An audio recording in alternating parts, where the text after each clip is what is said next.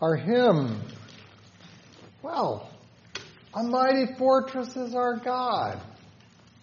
Not even Reformation Day. And the tune, the text, except for one word, is all the same. Don't have to learn the parts that go with it. A mighty fortress is our God. Martin Luther wrote it, loosely based upon what psalm? Don't know that. 46. 46. It talks about how a refuge. God is our refuge and strength, a present help in time of trouble. Luther, it was very popular. Luther knew the Psalms because he'd been a monk, because he chanted the Psalms, and so he knew them quite well. If you want to know how to pray, you start chanting the Psalms, and that's the way it teaches you to pray. There were many that would make what we called metrical renditions of the Psalms, in which instead of making it to chant tones, they would put it to meter and hymn. Luther, however, unlike Calvin and some of the others, he didn't really stay with the literal words that were there, and he stuck in stuff. I don't think we could fault him for it. He took an Old Testament text, and if it talked about the Lord, he might very well stick in the name Jesus. And if it was speaking about a kingdom, he might just call that the church. And so Luther's, some would say, well, it's not really even a paraphrase. Maybe it's almost using Psalm 46 and making up his own original. Well, it's a little more closely than that, but it is with that. There's actually two tunes that go with this. This happens to be the tune that Luther put with it, which is titled by the German words, Ein fester Burg ist unser Gott. This was the rhythmic or polyrhythmic one, and so it's a little more catchy. The other one is simply what they call an isorhythmic.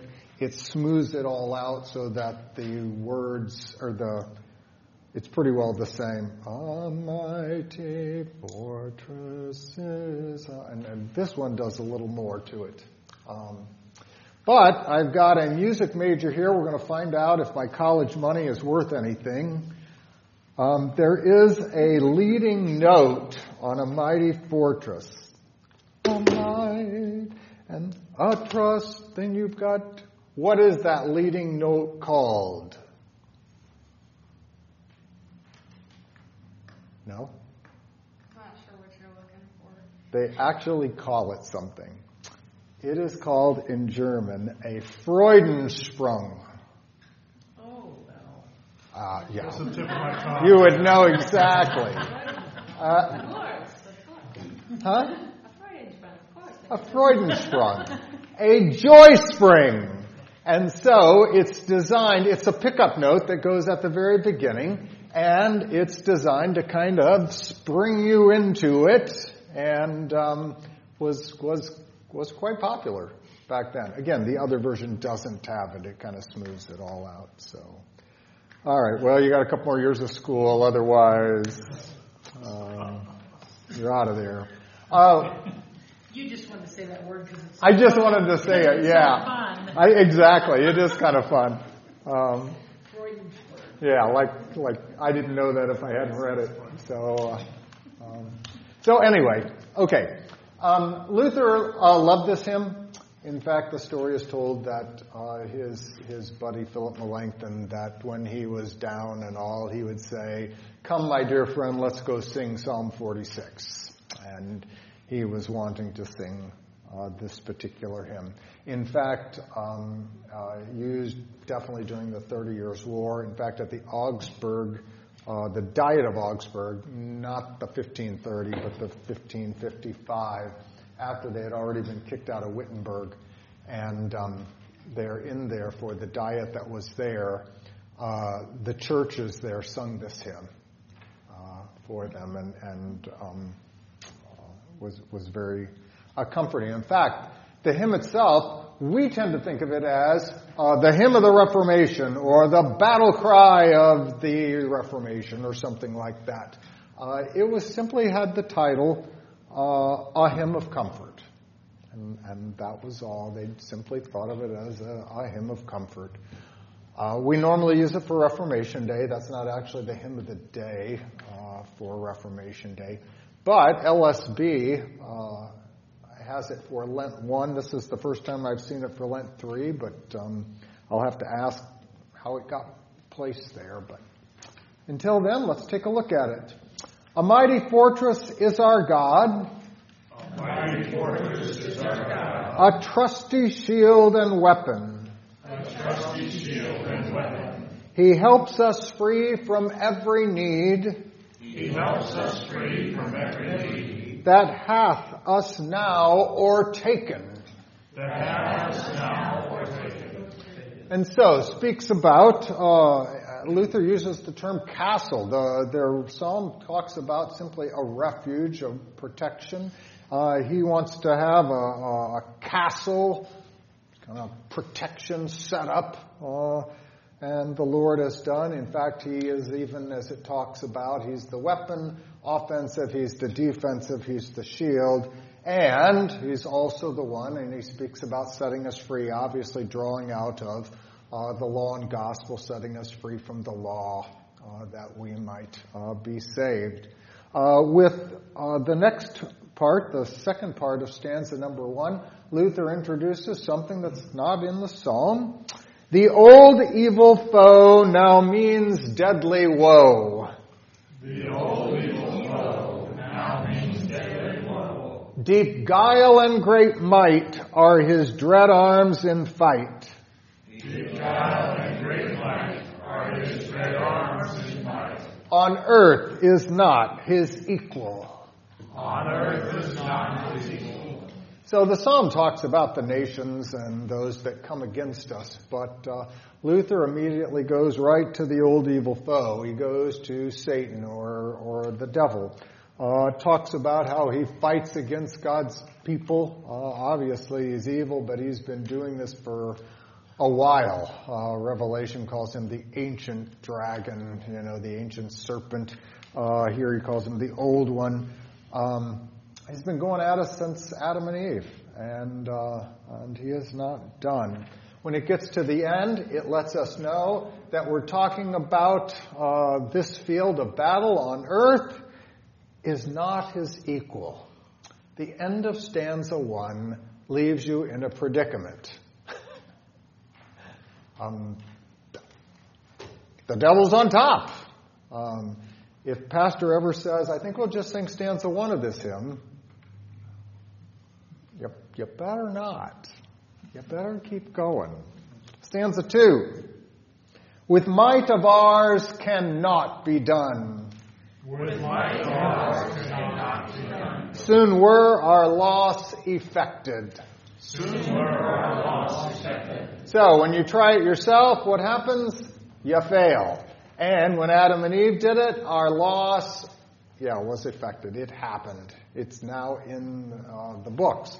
And it has caused great damage. So we've gone from the devil being on top to us being on bottom, and there is nothing by ourselves. Nothing can be done. Naught can be done. But for us fights the valiant one. But for us fights the valiant one. Whom God himself elected. Whom God himself elected. So we're going to get to the victorious one, the one who is valiant in battle, who does not resist, and who is able to overcome. Just as he talked about the old evil foe, he puts at the very same place in the hymn, ask ye, who is this? Jesus Christ it is. Ask ye, who is this? Jesus Christ it is. Of Sabaoth, Lord, and there's none other God. He holds the field forever. He holds the field forever. So, who's the valiant one? He lets us know right away. Jesus Christ. He is that one. And so Luther is interpreting Psalm 46. It describes him, and it's not the word Sabbath, that's S-A-B-B-A-T-H, which refers to the day of rest, or Saturday. This is Sabaoth, which means an army, and here it's definitely referring to the armies of angels, the heavenly host sometimes it's described as. And so it describes him as the Lord of the angel armies that has come. And he's God. He's God come to be for us. And now he holds the field forever because there's none that can go up against him. Here is the one who is on our side, who comes against the enemies, the devils, the demons, all that are against us. Stanza 3. Though devils all the world should fill, all eager to devour us, we tremble not, we fear no ill. They shall not overpower us. So he lets us know that it's, the devil also has his devils, his demons, those who are in the world. They come against us, but we will, with Christ, we're going to have a victory. What do we know about this devil, this Satan? Well, it describes him in John as the prince of this world. Luther pulls that out. This world's prince may still scowl fierce as he will. This world's prince may still scowl fierce as he will. He can harm us none. He's judged. The deed is done. He can harm us none. He's judged. The deed is done. One little word can fell him. One little word can fell him. And so we know that we have the devil like a roaring lion seeking whom he will desire. He goes around accusing God's people. This is his what he does. But it lets us know he can't harm us. When we're with Christ, he can harm us. In fact, he's already been judged. He's already been judged to be false. That God did in fact love us. That his Son did take away our sins. That no, you cannot take us to hell.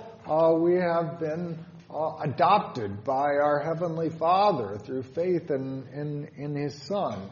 And finally, when Luther gets to the end, he says, one little word can fell him. What is that word? Forgiveness, mercy, Jesus.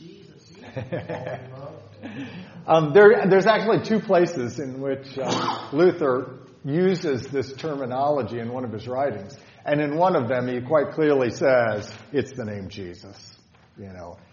All you need to do is call upon Jesus. He is, that is the one that defeats him completely. But there is another place where Luther does the same thing. And he's not literally, but he's talking about, and he says, listen, the devil can be defeated by one little word, and Luther says, you lie. You lie, devil. And so the devil comes to us and lies about our salvation. So, but most likely it is our Jesus. Stanza 4. The word they still shall let remain. The word they still shall let remain. And not a thank have for it. And not a thank have for it. He's by our side upon the plain with his good gifts and spirit. He's by our side upon the plain with his good gifts and spirit. So he cannot harm us. Jesus has already won the victory. It is finished. It is done. And he has given us his word. This is his word of promise. This is the thing that we trust in, we hold to, because the word teaches us what he has done. Now, they are going to have to let the word stick around. They can't get rid of it. He is the one who has given the promise. They would like to remove it. They would like to accuse us. But God's given us His word. The word they still shall let remain. And to say, and not a thank have for it. Obviously, they don't appreciate what it is. It is despite their, against their will. It's against what they like, but there it is. And that's what we hold to, and that presents to us the word Jesus and all. We find that through this word we have God on our side. We have His good gifts, baptism, absolution, Lord's Supper, the church, brotherhood, prayer, all of these things that He has given. And His Holy Spirit works through that word. Is He talking about the world at the first two lines there? Yeah, normally it's interpreted that the they is the enemies. So they, the enemies, are going to have to let the word remain, and they're not, recognizing, thanking, holding them up. Finally, when we get down to the third part, same thing, or second part, and take they, there's the they again, the enemies, and take they our life, goods, fame, child, and wife. Everyone? And take they our life, goods, fame, child, and wife. Let these all be gone. Let these all be gone. They yet have nothing won. They yet have nothing won. The kingdom ours remaineth. The kingdom ours remaineth. And so, they can go against us. There may be things that they are able to take away, but they can't separate us from the love of God, which is in Christ Jesus. They can't take away our salvation. We are in the kingdom, which is about the church and what He has done for us. The word let in LW is changed to though these all be gone instead of let. Somebody wanted to have a word change that they could claim. I guess I'm like, I don't know any great theological reading for leaving as such, but. One other question. Were there more stanzas to this? Good question. I was going to tell you about the 15. No, this is all. We got them all. There are 4, there's only 4, and that's the way it is. However, in Lutheran worship as well as in Lutheran Book of Worship, a Lutheran service book as well, there are 2 tunes. As I mentioned earlier, the other tune, the syllables are not the same, and so they've had to change the words. It's not just the same words. And so you might be wondering, like, for example, the one where it says goods, fame, child, and wife. For some reason, even though it's the same syllables and all, they change it to spouse in the other version. So there are some other changes. That's just one where you kind of go, wait, I thought I remember it being. And if you use the other one, you won't know. Riston, do you have a question? Well, I was just going to say, the word change to me, I think, going into their mindset, let kind of sounds like it's okay. If that would draw you away from Christ, then it's good. Then that's not, you know what I'm trying to say. I can't explain myself very well. Allow it. Yeah, I think the let sounds like fighting words, you know. Yeah. It's kind of like daring the devil. Let it all be gone. I don't care, you know. And maybe someone liked their wife a little bit more and decided, we'll just say though it happens. I'm not really encouraging it. I'm not daring the devil. I'm just saying. This is based on Psalm 46, but also, this last part here, like I said earlier, reminds me of Job. Because that's basically the same thing, right? It does. Yeah. And yet, as I said, it's meant to be a comfort. That's what this is about. So, okay, let's sing the stanza through.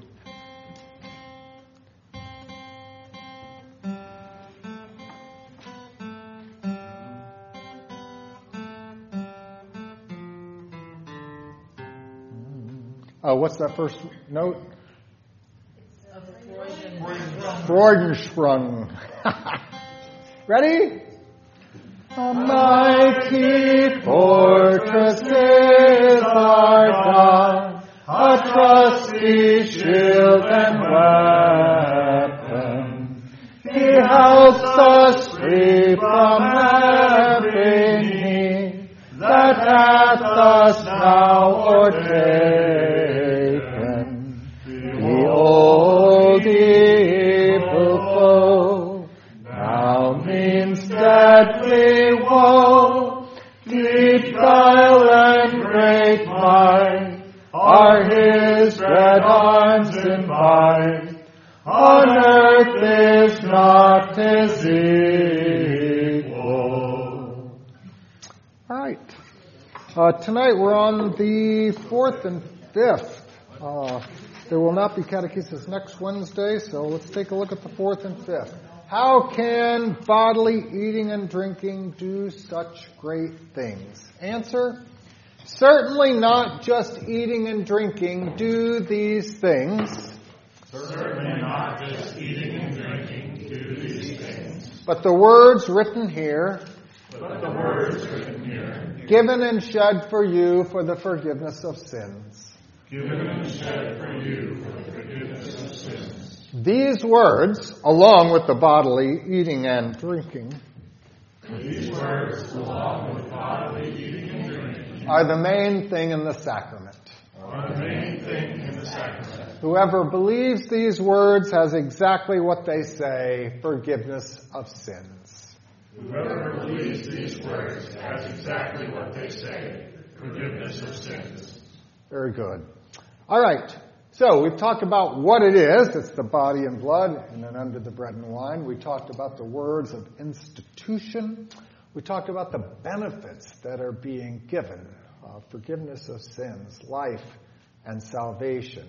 And now it said, how can this happen? Normally, eating and drinking doesn't produce these benefits, doesn't give you body and blood of Christ.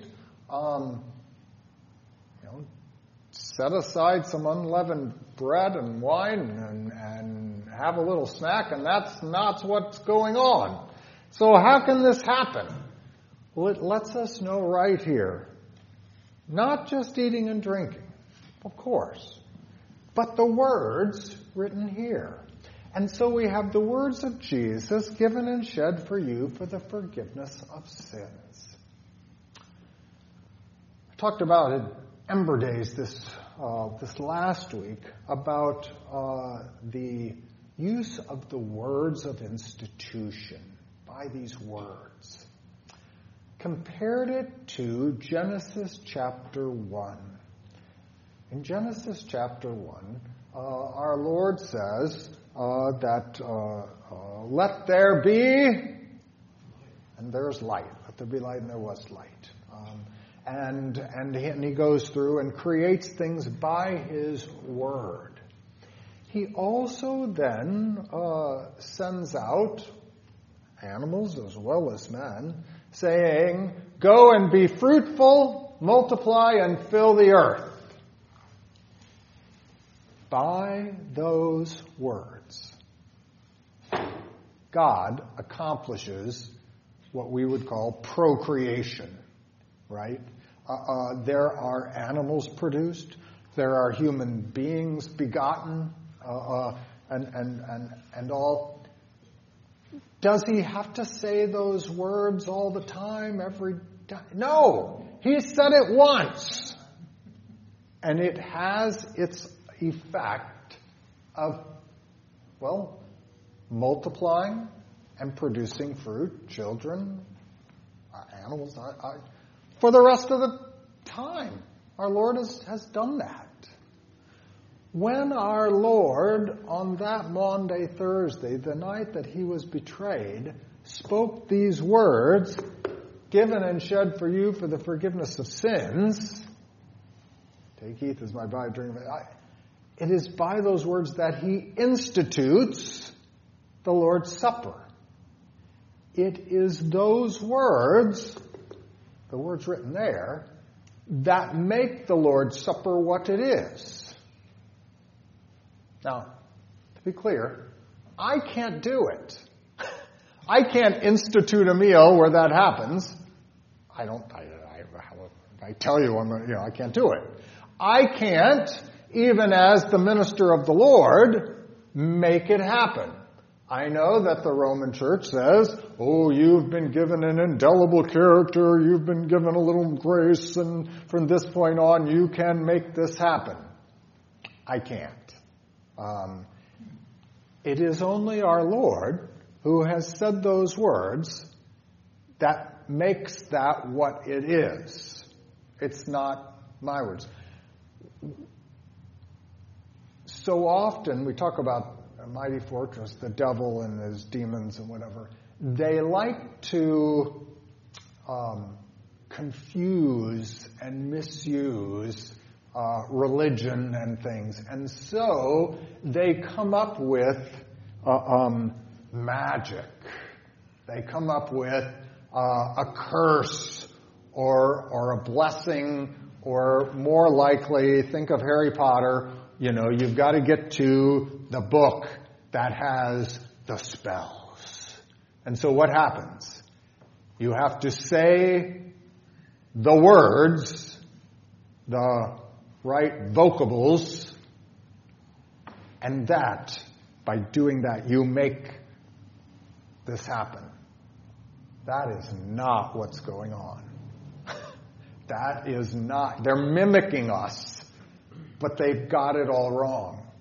That's not what it is. It's not that I have to say the right vocables and somehow I say the spell, and so, then you get into all kinds of crazy things. Well, what if Sadie takes some bread and wine and she's having her dolls and she does a Lord's Supper and she said the word, like all of a sudden that spell kind of caused it what it is. I'm going to have to go and quarantine those elements because now they became the Bible. No.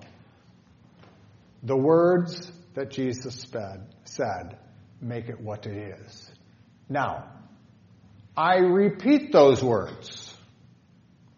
I never have a Lord's Supper where I do not repeat those words, because it is by means of those words which my Lord told me to use, do this, this is what we are to do. He wants us to use those words to consecrate the elements, or sometimes we call bless the elements, consecrate. What do we mean by that? We mean you set aside the elements that are to be used. So when I say this, it's not every unleavened bread and wine in the world.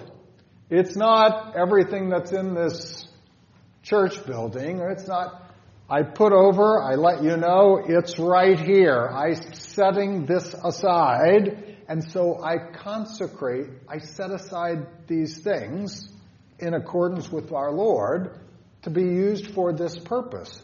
I've been sent. I'm following exactly what our Lord says. There are two other things. One, I consecrate. The next thing, I distribute. And finally, you receive. That is the Lord's Supper. How can this happen? It's these words, the words that our Lord said, that make it what it is. Whoever believes the words by which our Lord instituted the sacrament has exactly what they say. Questions? It definitely has, I'm kind of out of time, we may come back to the other. It's the same kind of misunderstanding, and maybe we've talked before about those that are trying to do video communion.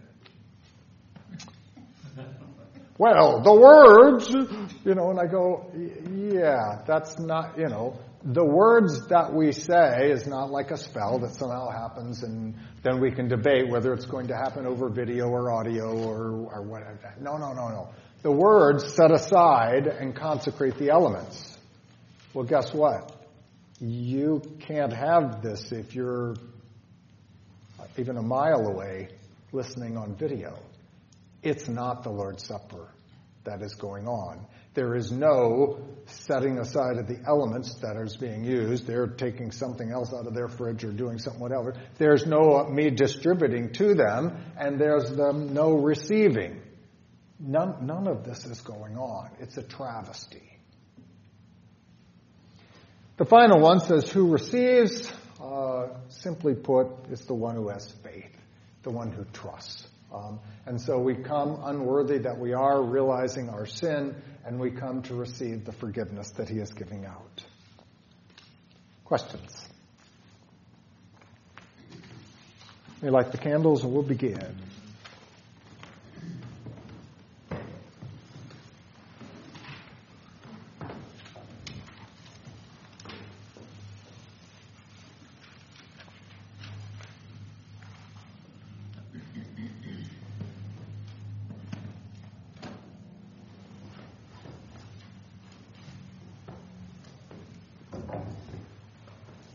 Please stand.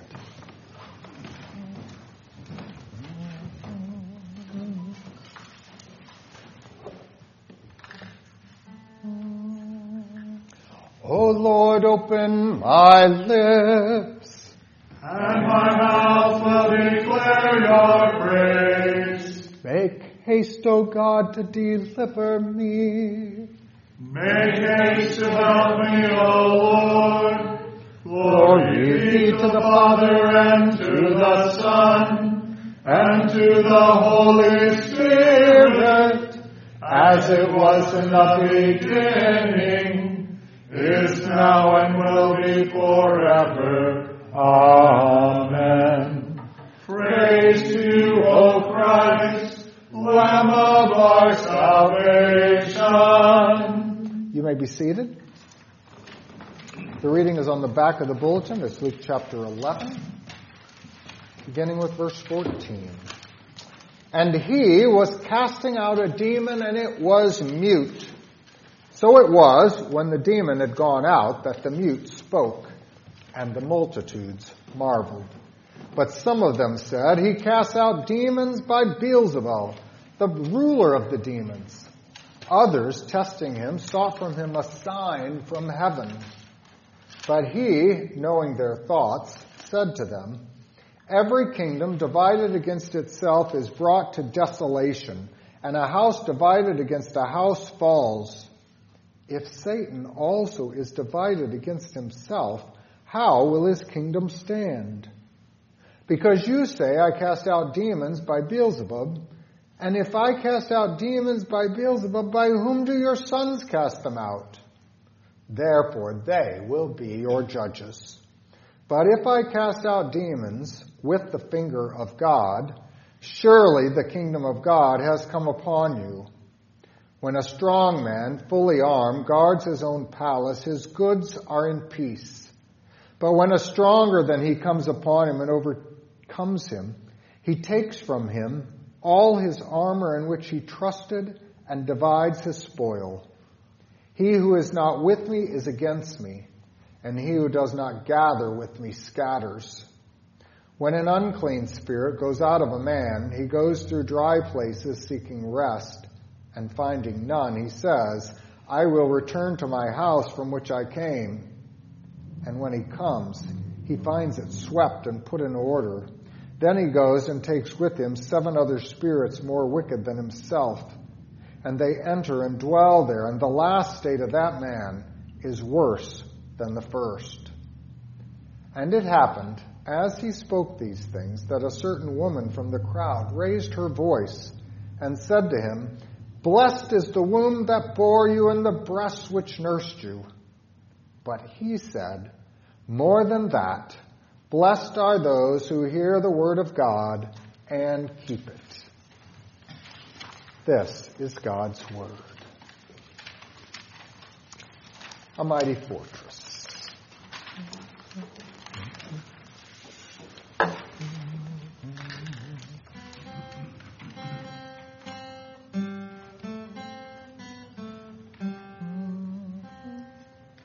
A mighty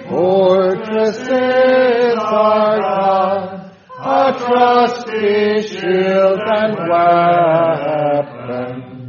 He helps us free from every need that hath us now o'ertaken. And old evil foe now means deadly woe. Deep guile and great might are his red arms in fight. On earth is not his equal. With might of ours cannot be done. Sin were our loss effected. But for us fights the valiant one, whom God himself elected. Ask ye who is this? Jesus Christ it is, of Sabaoth Lord, and there's none other God. He holds the field forever. Though devils all the world should fill, all eager to devour us, we tremble not, we fear no ill. They shall not overpower us.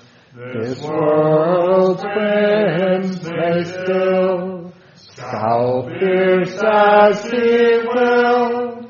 He can harm us none. His judge, the deed is done.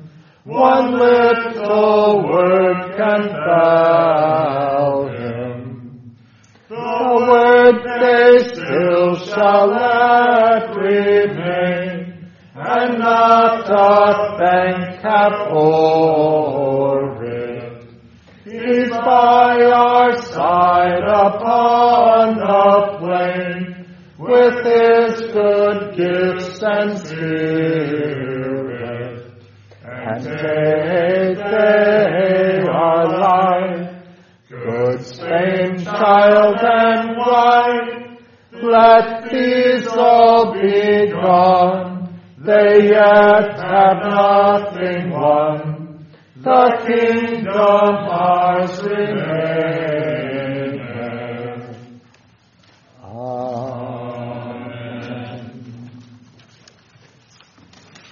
So Jesus cast out a demon. This demon was making the man mute so that he could not speak.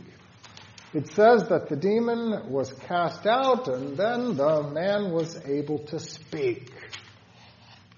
All right. Well, it sounds all right and good. And it says that the multitudes marveled. That is, they were amazed at what all happened. Is this marveling faith or not? I don't know, but they see what has happened and they go, aha, there's been a miracle. Whether they're going to, as we'll find with the following Sunday, whether they see the signs and that's all they care about. But at least at this point, they see the signs and they're marveling at Jesus that he is able to do this. But there is a minority opinion that is filed, beginning with verse 15.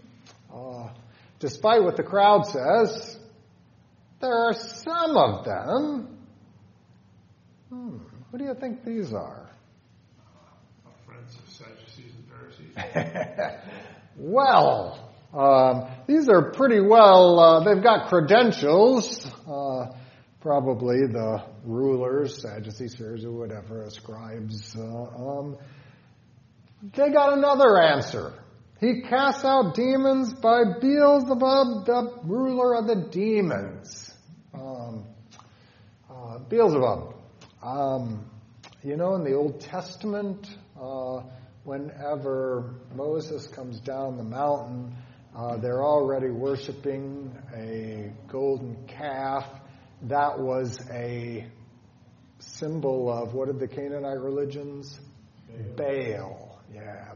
And so this is kind of the Beelzebub kind of thing. As it progressed, this is where they refer to. Baal was very common. It was worshipped in all the Canaanite religions. It also, we talk about syncretism, this is what the Israelites were led to. Even Aaron, who makes this golden calf, says, well, worship the Lord with this golden calf here, as if that would be the symbol or something. So, we can bring this in. We can use their religions and all. Okay, so we got Beelzebub. They decide that Jesus is doing this because he's in league with the ruler of the demons. What do you think about that possibility? What would you say? What do you think about that possibility? Is that possible? I'm thinking they were pretty desperate for an argument. Because it's like, how is that logical? You're right. It would be denying every sign, every bit of prophecy that they should have known about already. Because when did Satan ever go about healing the sick and the blind and raising the dead? Right. Exactly. And so I think Karen also, that being said, it denies everything. Karen says, well, it sure sounds like you're reaching for anything that you can possibly. Why would they do that? Why would they not deal with what's right in front of their eyes? They're just contrary because they don't have faith. And they hated it because they saw him as a danger to their power. Yeah. They've already rejected Christ. They've rejected Christ. They can't. Yeah. And there's a little problem with what's going on right here.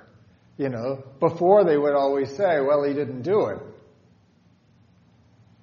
Maybe they just saw him do it. The multitudes are all here. We all saw. The people are rejoicing. They're telling everyone. So they can't deny the miracle. They're going to have to do what? Say that it happened, but it happened by nefarious means. They've already got... So, of course they're reaching. They got nothing else, though, because they got the clear thing that's in front of them, but they deny Jesus. They don't want to acknowledge this because, again, the prophecies say that the Messiah is going to be able to do these things. Another thing, verse 16, others testing him sought from him a sign from heaven. Didn't he just... Do it again. Do another one. Do something different. Okay. So, yes, we see that this is not a matter of looking at things and coming to the right conclusion. This is a matter of being a fool.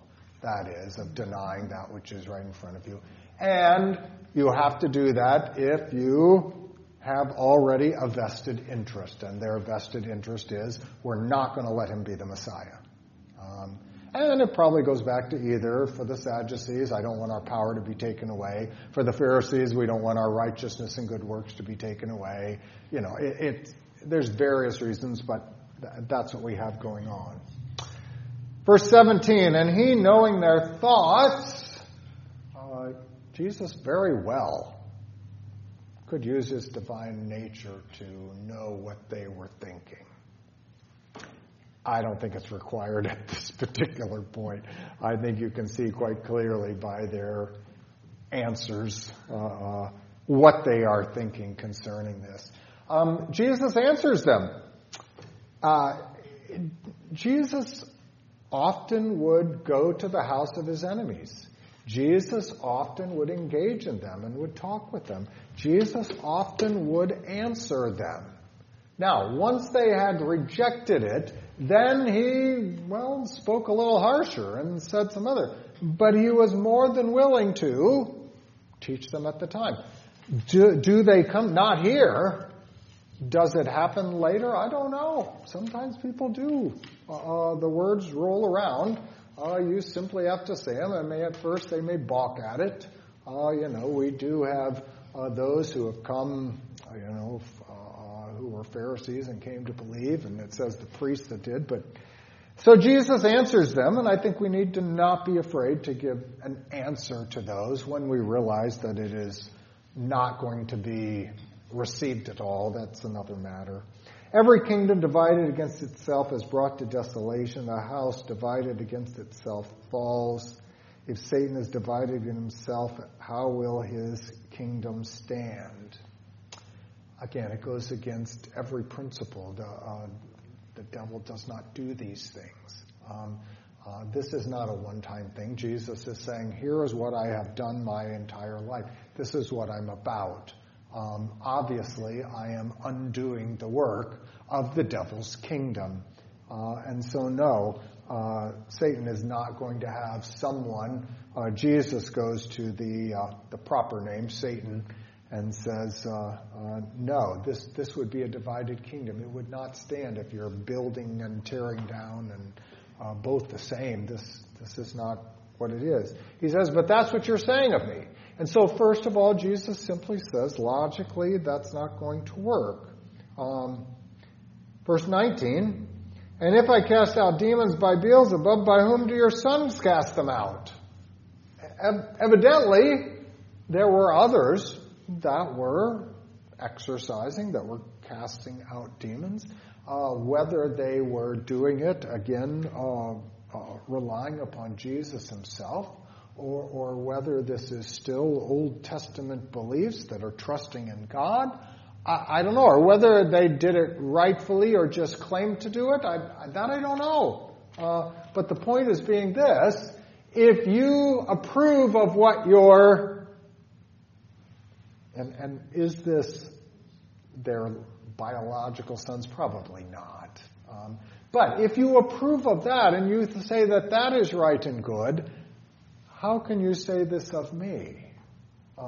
You're going to have to. And so by this argument, he shows the hypocrisy of those who will look at one and say that's right and good, who will look at the other and say, no, you're doing it by Satan's power. It's not a current practice, but exorcism. Does that Lutheran teaching say anything about it? About what? Yeah. He wants to know about exorcism.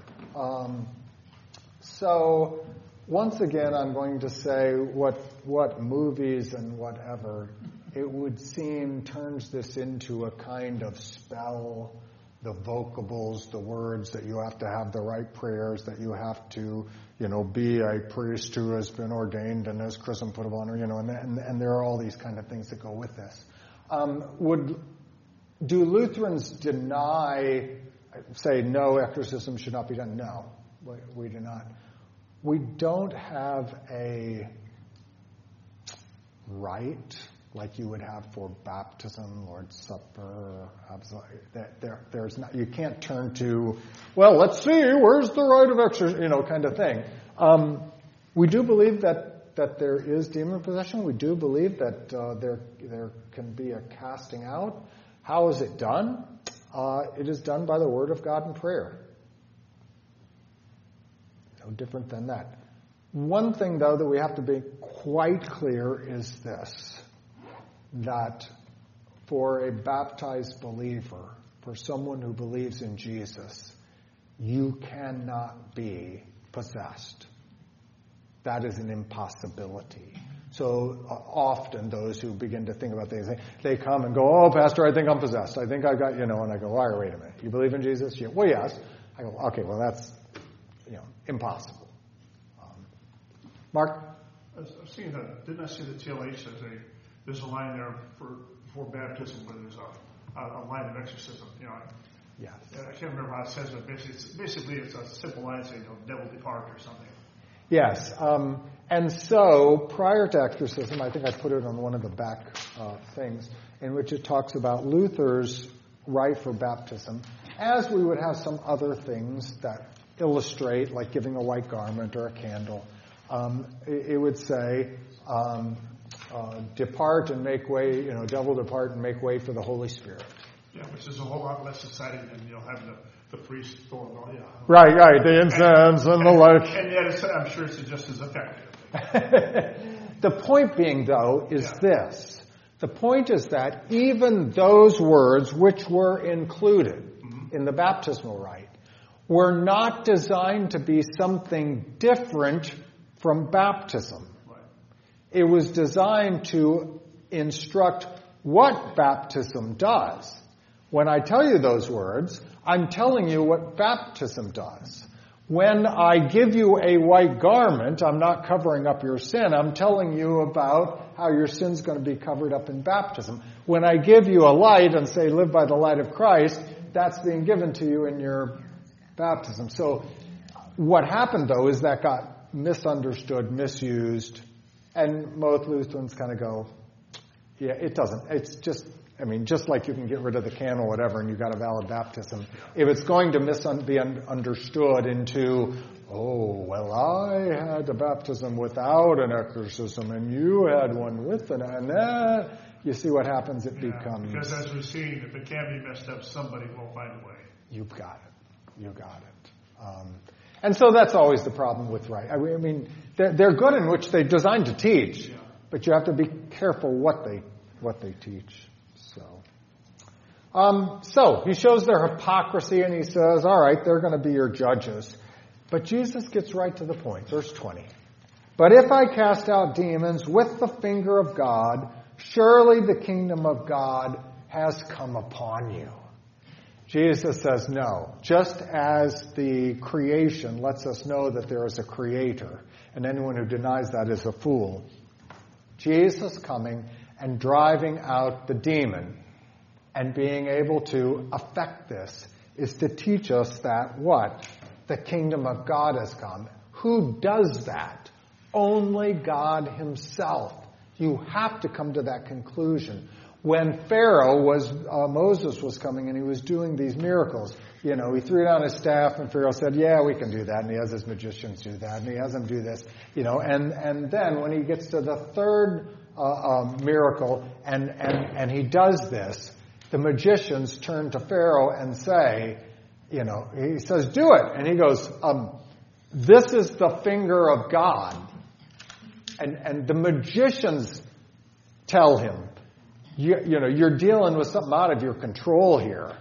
Pharaoh doesn't listen, but at least the magicians make the right. When Jesus says, I cast out demons with the finger of God, he is letting them know that this is the real article. You're missing it. And when I cast out demons, he says, what does that mean?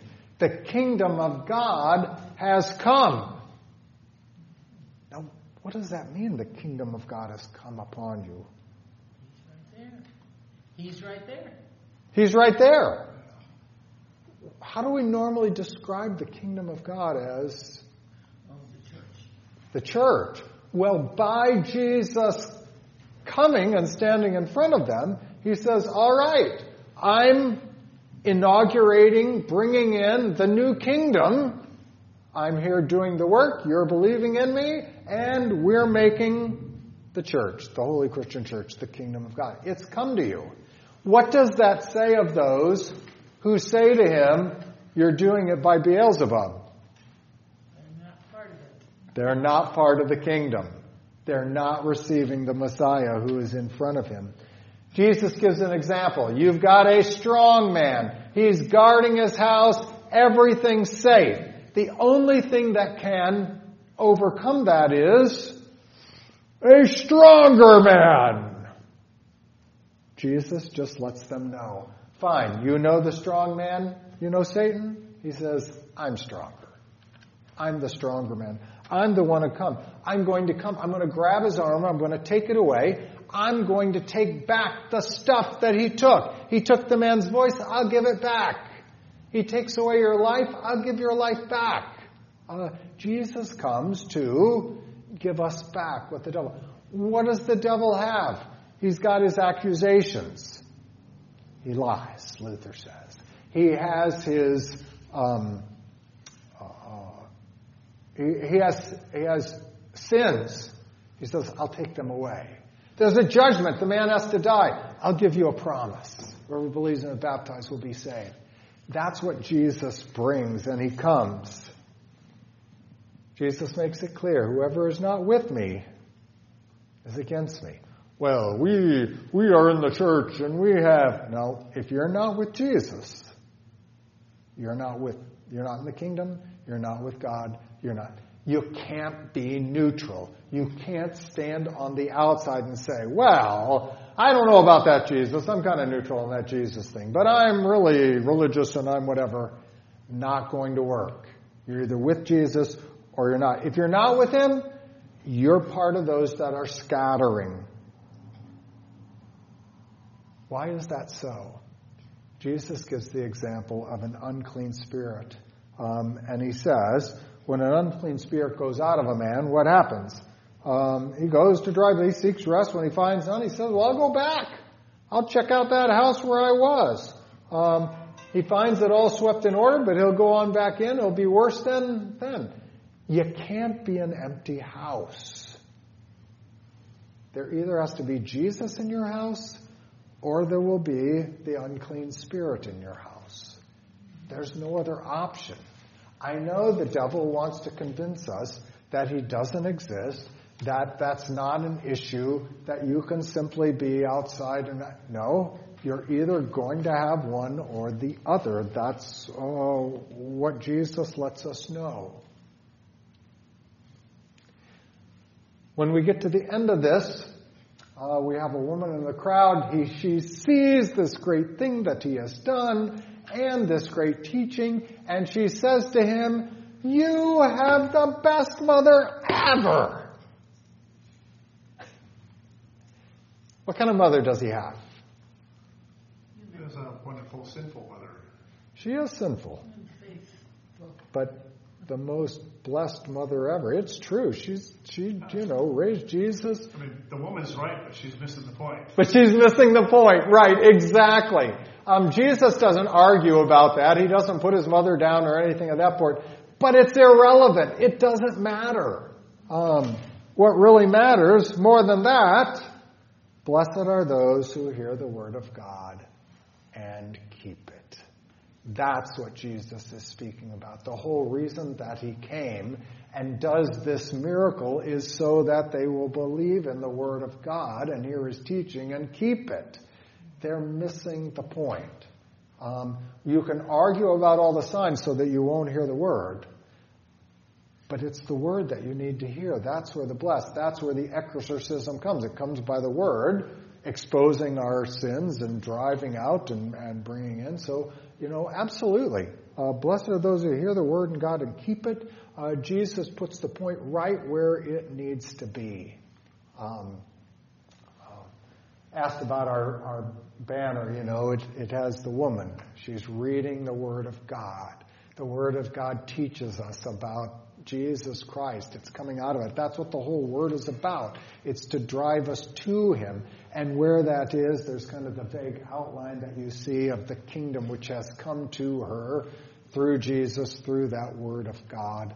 All of the banners have a little different cross up in the right-hand corner that goes with it as well. We tried. I'll just say what I wanted at first was the kind of Michelangelo with the finger of God reaching down, and it looked like a comic strip, and there is no way that it would work. I'm glad we didn't do it. This one teaches the gospel reading for this coming Sunday much better. Questions? Comments?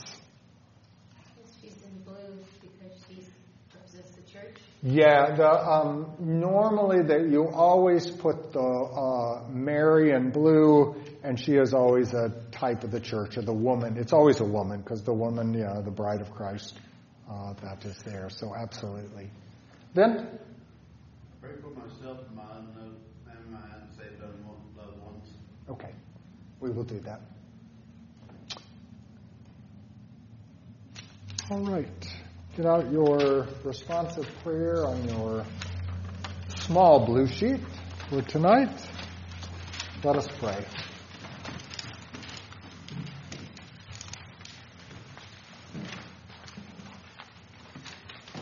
Holy God, holy and most gracious Father, have mercy and hear us. You shall have no other gods. You shall not misuse the name of the Lord your God. Remember the Sabbath day by keeping it holy. Honor your father and your mother. You shall not murder. You shall not commit adultery. You shall not steal. You shall not give false testimony against your neighbor. You shall not covet your neighbor's house. You shall not covet your neighbor's wife, or his manservant or maidservant, his ox or donkey, or anything that belongs to your neighbor. He says, I, the Lord your God, am a jealous God, punishing the children for the sin of the fathers, to the third and fourth generation of those who hate me, but showing love to 1,000 generations of those who love me and keep my commandments. I believe in God, the Father Almighty, maker of heaven and earth, and in Jesus Christ, his only Son, our Lord, who was conceived by the Holy Spirit, born of the Virgin Mary, suffered under Pontius Pilate, was crucified, died, and was buried. He descended into hell. The third day he rose again from the dead. He ascended into heaven and sits at the right hand of God the Father Almighty. From thence he will come to judge the living and the dead. I believe in the Holy Spirit, the holy Christian church, the communion of saints, the forgiveness of sins, the resurrection of the body, and the life everlasting. Amen. Our Father, who art in heaven, hallowed be thy name. Thy kingdom come, thy will be done, on earth as it is in heaven. Give us this day our daily bread, and forgive us our trespasses, as we forgive those who trespass against us. And lead us not into temptation, but deliver us from evil. For thine is the kingdom, and the power, and the glory, forever and ever. Amen.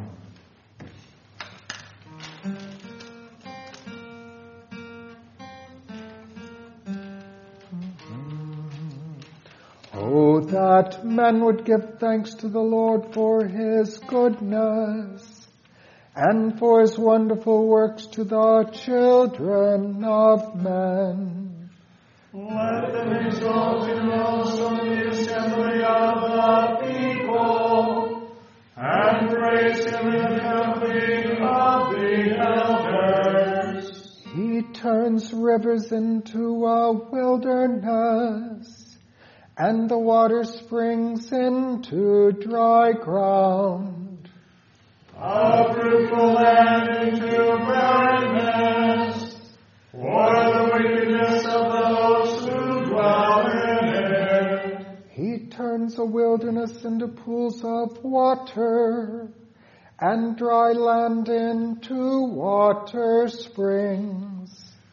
There he makes the hungry dwell, that they may establish the city for a dwelling place. And sow fields and plant vineyards, that they may yield a fruitful harvest. He also blesses them, and they multiply greatly, and he does not let their cattle decrease. Whoever is wise will observe these things, and they will understand the loving kindness of the Lord. Glory be to the Father, and to the Son, and to the Holy Ghost, as it was in the beginning, is now, and ever shall be, world without end. Amen. Oh, that men would give thanks to the Lord for his goodness, and for his wonderful works to the children of men. the Lord be with you. And with your spirit. Let us pray. We implore you, Almighty God, to look upon the hearty desires of your humble servants, and stretch forth the right hand of your mercy to be our defense against all our enemies. Through Jesus Christ, your Son, our Lord, who lives and reigns with the Father and the Holy Spirit, one God, now and forever. Amen. We ask, dear Lord, that by your word that you would create faith. We pray for Vince's family, especially those who have not yet come to faith. And we ask, dear Lord, that you might drive out that which is keeping them from trusting in you. In Jesus' name we pray. Amen. The final petition. O God, who hast sounded into our ears thy divine and salutary oracles, illuminate the souls of us sinners to the comprehension of that which has been read, so that we may not only be seen to be hearers of spiritual things, but doers of good works, following after faith without guile, blameless life, conversation without charge of guilt, in Christ Jesus our Lord, with whom thou art blessed, with thy most holy and good and quickening Spirit, now and ever, and to ages of ages. Amen. Let us bless the Lord. Thanks be to God. The Lord bless us, defend us from all evil, and bring us to everlasting life. Amen.